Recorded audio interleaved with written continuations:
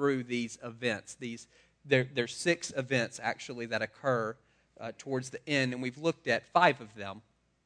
The first thing we said was there are these birth pains that are going to happen, and those don't mean anything other than you're alive, and that's the first few verses there in chapter 24, earthquakes and famines and all that. It just means that you're living. And then there's this abomination that causes desolation. We've said we don't know what that is, some Antichrist-type figure who's going to arise at some point and wreak a lot of havoc. There's the Great Tribulation, that's this squeezing, and I said my theology is that we have to live through that. Some people believe that we get taken up to heaven before that. They're wrong, but that's what they think. For the rest of us, you have to live through that. And so then you've got these cosmic events, the sun turning dark and the moon turning to blood and stars falling out of the skies. Then you have Jesus' return, and that's in Matthew 24, 30 and 31. And what that says very plainly is that everybody's going to know.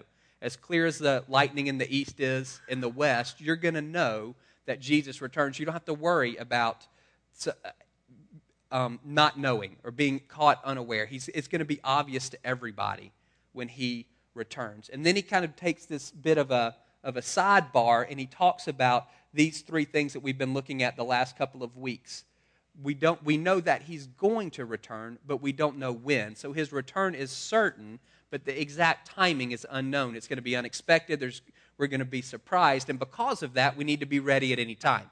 Because we don't know exactly when he's going to return, we need to be ready for him to return at any time. And last week we talked about what does it mean to be ready. There's a relational piece that says I have deep enough roots in Jesus that I can stand firm to the end. And there's a lifestyle piece that says I'm a good steward. I'm using the resources that God has given me, and that's a broad term, resources. I'm using all of the good things that God has given me in a way that brings glory and honor to him. And so that's what we looked at last week. We want to be ready, relational component and a lifestyle component. And this morning what we're going to look at is the final judgment, which is the last piece in this ordering of events. And it happens immediately after Jesus' return. There's a chapter worth of material in between, but chronologically you jump from 5 straight to 6. So we're going to start in verse 31 of chapter 25.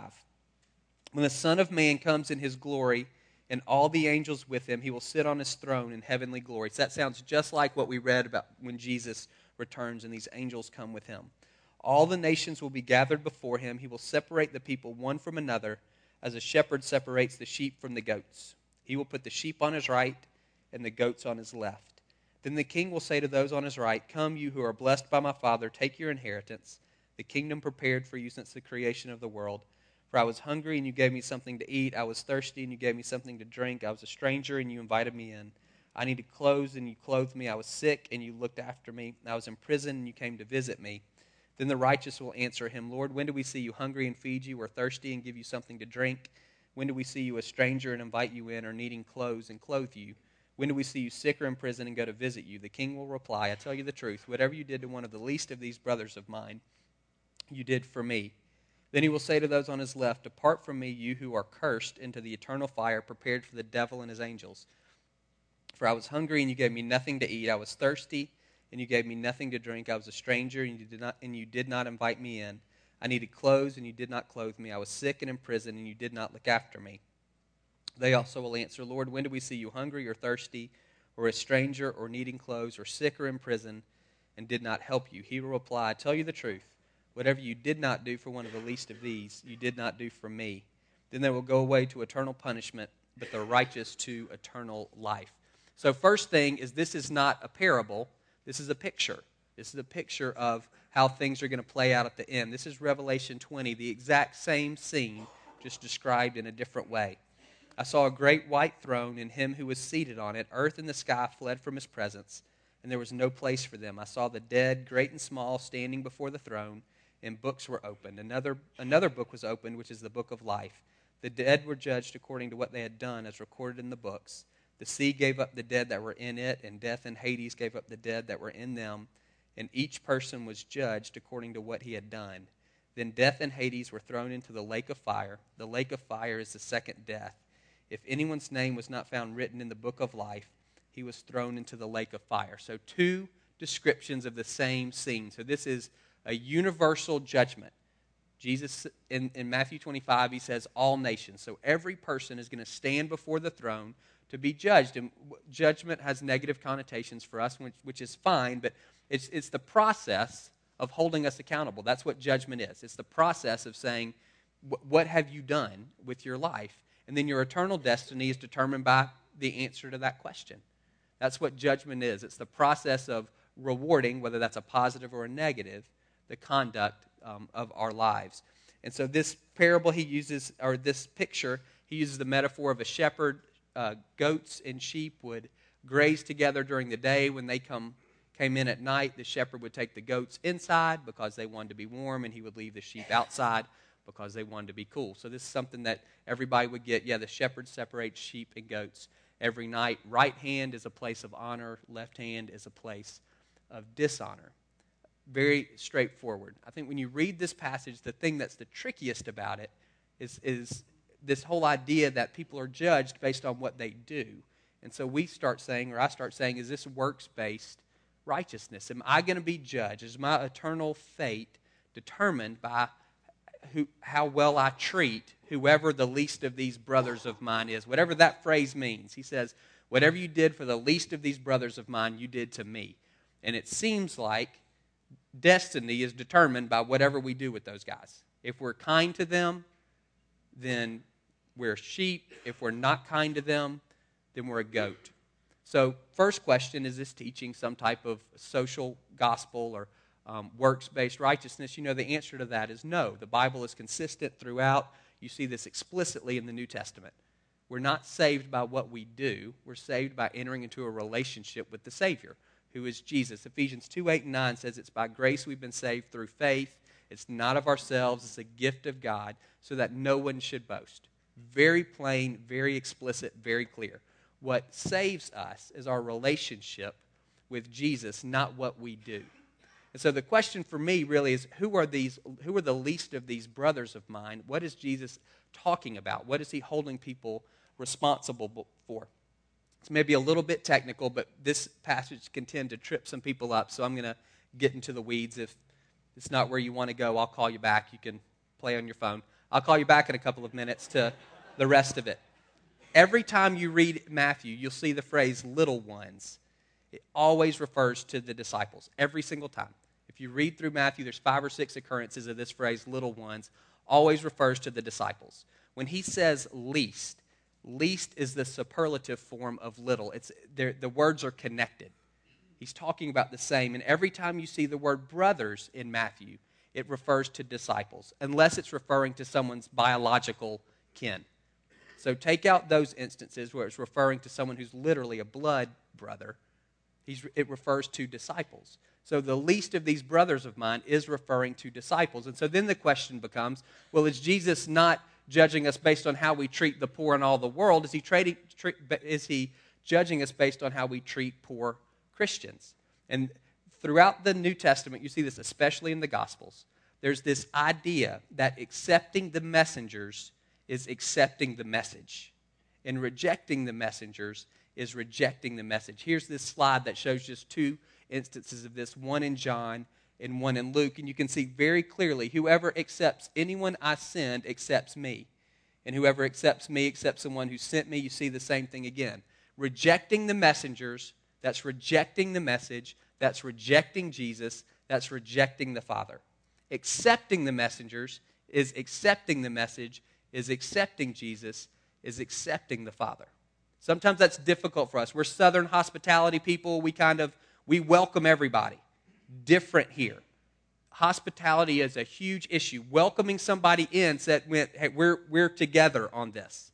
You can see this in Matthew 10. You don't remember this. It's been so long since we've looked at Matthew 10. But it's his first ever missionary journey. On the first mission trip ever, Jesus sends out his 12 disciples. He said, I want you to go into the towns. I want you to preach the good news. I want you to heal the sick. I want you to raise the dead. And he says this in verse 14. If anyone will not welcome you or listen to your words, shake the dust off your feet when you leave that home or town. So get it? If they're rejecting you, I want you to shake off the dust. And then listen to what he says about them. I tell you the truth, it will be more bearable for Sodom and Gomorrah on the day of judgment than for that town. I want you to think about that. Think about what you know about Sodom and Gomorrah. And what Jesus says is it's better for those folks, for Sodom and Gomorrah than people who reject you when you're going door to door to tell them the gospel. That's a powerful statement. Again, there's this idea in rejecting the messengers, you're rejecting the message. And you're rejecting Jesus, and you're rejecting the Father. Look over in verse 40 of chapter 10. You see the same idea. He who receives you receives me. He who receives me receives the one who sent me. Anyone who receives a prophet because he's a prophet will receive a prophet's reward. Anyone who receives a righteous man because he's a righteous man will receive a righteous man's reward. If anyone gives even a cup of cold water, there's that idea of hospitality to one of these little ones because he is my disciple. There's that phrase, little ones. I tell you the truth, he will certainly not lose his reward. So what's going on here is the same thing that you know to be true in your reading of the New Testament. We're saved because we enter into a relationship with Jesus. All of this stuff in the sheep and goats, what Jesus is saying is, if you've rejected my messengers, if you haven't shown kindness to them, if you haven't shown hospitality to them, this doesn't mean go feed a missionary and you go to heaven. That's not what this is teaching. What this is saying is, if you've received them, then you've received this message. And in receiving that, you've received Jesus and the Father. And in rejecting them, all of that rejection follows. Now, there's tons of support in the Bible for taking care of the poor. This just isn't it. But there's tons of it. The thing for us is recognizing the fruit of a relationship versus the basis of a relationship. The fruit of a relationship with Jesus is you will take care of the poor because God cares about them. And you will too when you enter into a relationship with Him. You'll begin to care about the things that He cares about. There'll be fruit there. Bo prayed something interesting at the beginning. He said something along the lines of, God, conform our character to yours in a way that most effectively shows people who you are. Interesting to think about that. What most effectively shows God who you are or who He is in you. Some of that is going to be taking care of people that we tend to step over. Absolutely. That is a biblical value, kingdom value, is caring for other folks, particularly the poor. However, that's the fruit of a relationship with Jesus. That is not the basis of our salvation. We're not saved because we give clothes to Goodwill. We're not saved because we give money to a homeless guy. We're not saved because we're kind to strangers. We're saved because we enter into a relationship with the Savior. That's what saves us. And that's what's going on here. Jesus isn't contradicting the rest of the New Testament that says we're saved by grace through faith. The way that's expressed here is through this idea of welcoming His messengers. Is everybody clear on that? Good.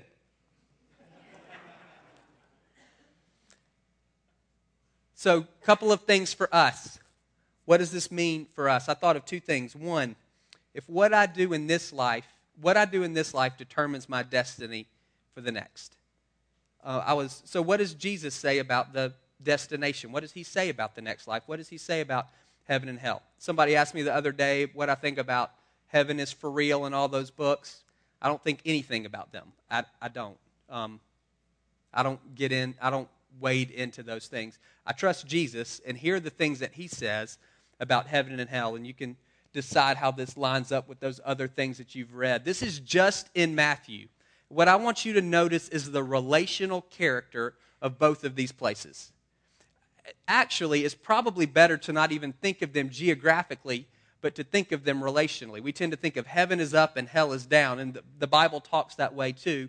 But rather than seeing these things as geographic realities, maybe see them as relationships. So heaven, in Matthew, Jesus talks about heaven as sitting at a feast with His Father, the kingdom of His Father, eternal life, sharing the Master's happiness. It's a kingdom prepared for us since the creation of the world. You get this idea that heaven is being connected to the Father. And then you see hell on the other side. Look at the words. Outside in darkness, where there will be weeping and gnashing of teeth.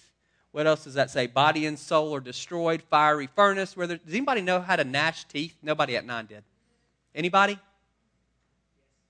Gnash your teeth. That's it? That's a bad noise. So, that's what's going to be going on there, is that noise, gnashing of teeth. Eternal fire, eternal punishment, eternal fire prepared for the devil and his angels. So there's this idea that heaven is staying connected intimately with God, and hell is not. It's outside. It's darkness. It's a fiery furnace. It's this place where God is not. What helped me was John 17:3. This is eternal life, knowing the one true God and Jesus who he has sent. If you can think of eternal life that way, as a relationship with God, then the rest of this stuff can become a little bit easier to grab onto. If you think of heaven and hell primarily as places, then at some point you may say, I don't get why God leaves someone in hell for so long. Like, how long is long enough? At what point, how come they don't get another shot at this? How come they don't get, at what point have they kind of worked out, they paid for their crimes? But if you see eternal life primarily as a relationship, which I think is what you'll see biblically, again, John 17:3, you saw these passages from Matthew, this idea that heaven is primarily relational versus geographical, then it begins to make sense. If eternal life is knowing God, and God is eternal, and God is the source of all good things, then what we know of heaven follows from that. This is Revelation 20 through 22. You can read that. It's a description of heaven, and it's a description of hell in Revelation. Look how hell is described. This says the same thing. Burning sulfur, fire, burning sulfur, fiery lake of burning sulfur, and the second death. And then heaven, that's not all. That's just all I could fit on the screen. Look at the difference.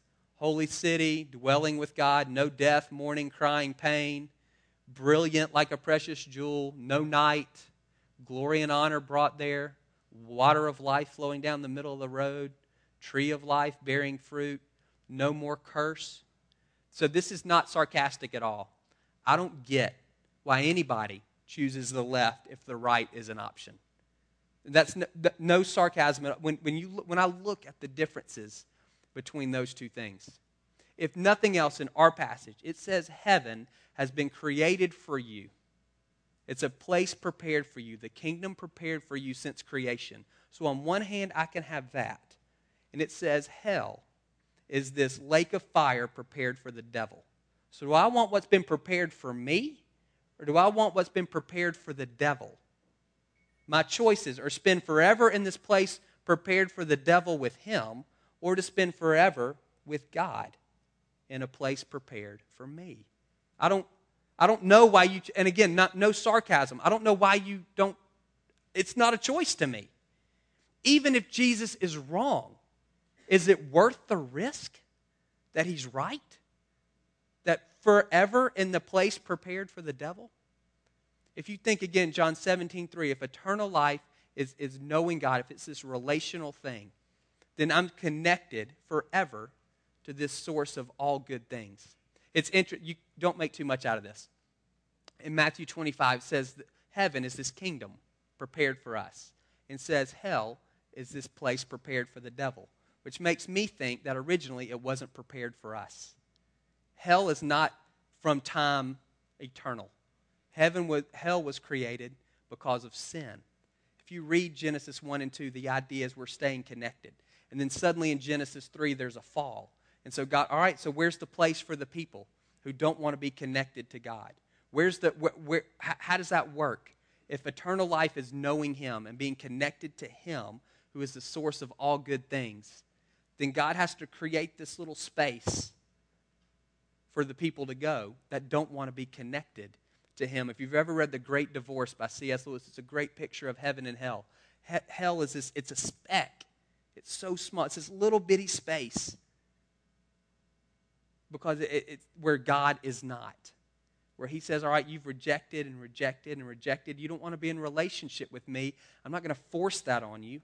So I'm going to create a space for you to go so you can have your own way. I'm going to create a space for you to continue to live apart from me. That's what hell is. And what follows from that, if he is the source of all good things, then that means you're cut off from all good things. And that's why it's fiery and burning, and that's why you're gnashing your teeth and you're weeping and it's dark. That's why all of those things follow. If he is light and you're cut off from the light, what's left? Darkness. If he is joy and you're cut off from joy, what's left? Weeping. If he's peace and he's fulfillment and you're cut off from that, what's left? Gnashing of teeth. It's what's left. if you remove everything good. And the removal of everything good is based on the relationship. I've resisted for however long I've been here. And so in death, God just, or at this judgment seat, he just says, I'm going to give you what you've been wanting your whole life. I'm going to withdraw completely from you and leave you completely on your own, which is hell, life without him. There's this relational piece that I think holds all of it together. Takes away this idea of God as some vindictive parent who's just continually punishing and punishing and punishing and punishing. He's just giving people what they've asked for, which is life apart from him. You're going to live forever. The choice is just, are you going to live forever with him or not? Second thing it made me think about. So if my life now determines my ultimate destination, I want to know, well, what are my options? My options look to be heaven or hell, and to me it's not much of a debate at that point what my choices are. One is really great and one is not good at all. Easy choice for me. So then my second question becomes, well, if that's true, if I'm going to live forever, is there anything about that forever that impacts the way I live now? If how I live now impacts forever, does forever impact how I live now? Does it kind of reach back into my life here and now? Let me give you an analogy. So the most literal reading of Scripture from the most fundamentalist guy in the world, if they just add up the years that people have been alive, they'll tell you the earth is 6,000 years old. Very few people say that, but that's the minimum that you're going to get. So let's take that 6,000 and say that's how long the earth has been around. Average age for a man is 72. Average age for a woman is 79. We'll split the difference and say you live to be 75. So we've got this 6,000 years. That's how long the earth has been around. And you're going to live for 75. So you're kind of looking at, here's how long the earth has been around, and I'm going to live for this much of it. Now, if we want to make that into something that we can understand or that we can grasp, let's say that 6,000 years is equal to 24 hours. So let's say the earth has been around for a day, for a 24-hour day. Do you know how long you're going to live? 18 minutes. That's it. 18 minutes. That's what you get. I've been talking for more than 18 minutes. Since I've been talking, you've been born, you've gone through puberty, you've gotten married, you've had kids, you've gotten old, and you've died. It's done. That's what we get. And forever is so much more than 6,000 years. If I told you for 18 minutes you were going to be completely and totally miserable, and maybe you have been for the last 18 minutes, and so I'm with you. But if I said that's what you're going to get, it's going to be awful. Every bad thing that you can think of. But if you can get through that, connected to Jesus, in complete and utter misery, then you get 23 hours and 42 minutes of perfection, whatever that looks like. Do you take the deal? 18 minutes of misery for 23 hours and 42 minutes of perfection?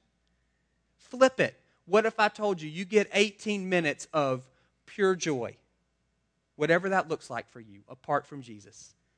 But what you're going to reap from that, the consequences is 23 hours and 42 minutes of unimaginable pain and desolation and despair. Do you take it? What do you call the people who take that? Short-sighted. Or maybe you say something worse about them. I'm not saying anything about anyone. I'm just saying if you put it in those terms, isn't it clear? The issue for us is the only way we know time is in seconds and minutes and hours and days and weeks and months and years. And we start talking about eternity, none of us can count that high. We don't get it. It's like asking a fish about water. They can't tell you. It's all they know. This is all we know. All I know is living life sequentially. Monday and then Tuesday and then Wednesday and then Thursday and then 38 and 39 and 40 and 41. That's all I know. And for somebody, for Jesus to say, hey, listen, you're going to live forever. This is all I know. I've been alive for 38 years and it seems like a long time to me. I can't imagine forever. And so for me to think it could be complete misery for 40 more years until I die, that's hard. Or to somehow think that this this future that I can't even see somehow should affect the way I live now. That's hard. But that's the offer on the table to us. There's a perspective shift that needs to happen there for us. I'm not saying you want to live permanently in crisis mode. You can't do that. You can't live like time is running out. And that's not how Jesus wants you to live. But there's a level of intentionality behind how we need to live. Imagine if you knew you only had 18 minutes. What does that do to your priorities? People probably become more important than maybe they are sometimes. And maybe even particular people. If you knew you had 18 minutes, what if you knew they only had 18 minutes? Then what happens? Particularly if you think they're on the wrong side of the fence. What happens to your problems if you only have 18 minutes? Y'all have heard of first world problems? You can't reach the remote. You have to actually get up. Your Kindle runs out of batteries when you're just about to finish the book. Those are first world problems. It's not real. Trivial inconveniences. You can Google it. There's some of our problems are significant. Many of them are not. And if I knew I had 18 minutes, what happens? Probably means I live with a lot less stress and a lot less worry and a lot less anxiety. Because I realize, some of these things that are twisting me up, they don't matter. There's probably room for more joy and more peace, more freedom in my life. There's probably more intentionality in terms of how I relate to people. My priorities probably shift a little bit.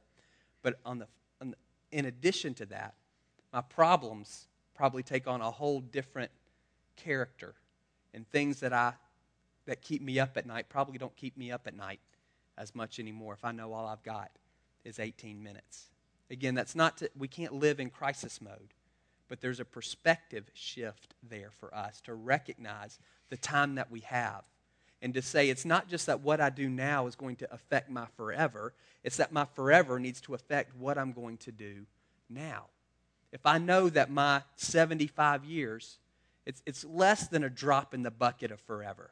But if I know that's true, then how does that impact what I do on Tuesday? It should on some level. And that's what I want us to spend a second. I just want us to ask the Lord. So y'all can close your eyes. I'm going to pray. I want y'all just to listen to the Lord on this.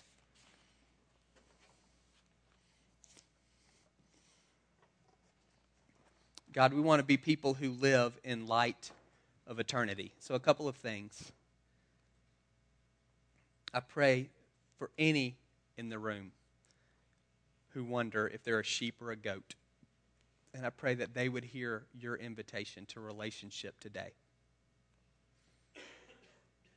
They would hear you saying, you don't have to stay outside. You can come in. There's been a place prepared for you. You don't have to clean yourself up. You just need to say yes to the invitation. And God, I pray that they would do so this morning. Not out of guilt or any of those things, but because they've heard their Father inviting them into relationship. God, for those of us who've said yes to you, who are in relationship with you, God, I pray that that relationship will begin to color everything that we do. I pray particularly this idea that we're going to live forever. You say you've put eternity in the hearts of every man and woman, and God, we want that reality to begin to permeate the way we live our very temporary lives here. So God, when it comes to priorities and when it comes to problems, I pray that you would speak very specifically to each of us. What does it look like? What do my priorities look like in light of eternity? What do my problems look like in light of forever?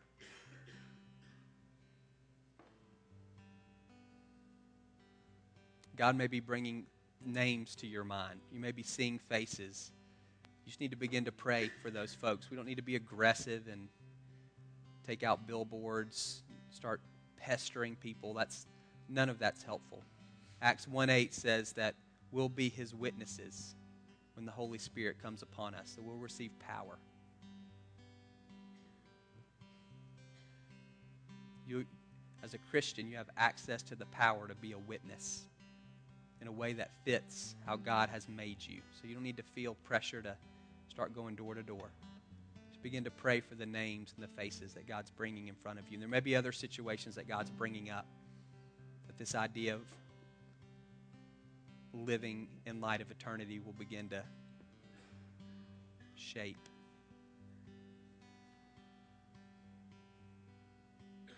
God, I pray for those of us who, I pray not only would you realign our priorities, but I also pray for our problems. And God, that we would begin to see them in light of eternity, and that would release joy and peace and freedom for us. Some of us who are so bound up and wound up and stressed out, God, I pray that we would recognize and realize where those problems, just perspective on those problems. Again, no sense of living in crisis mode. But God, we want to live with intentionality and the freedom that comes from knowing that this life matters because there's a next one. In Jesus' name, amen. We're going to close with ministry time. We'll have ministry teams up here in these corners, and we'll pray with you about anything that you have going on, anything related to the message, or if there's something else going on in your life, we'd love to pray with you. And then otherwise, you can just worship with Bo, and he will dismiss us when this song is over. You guys can stand.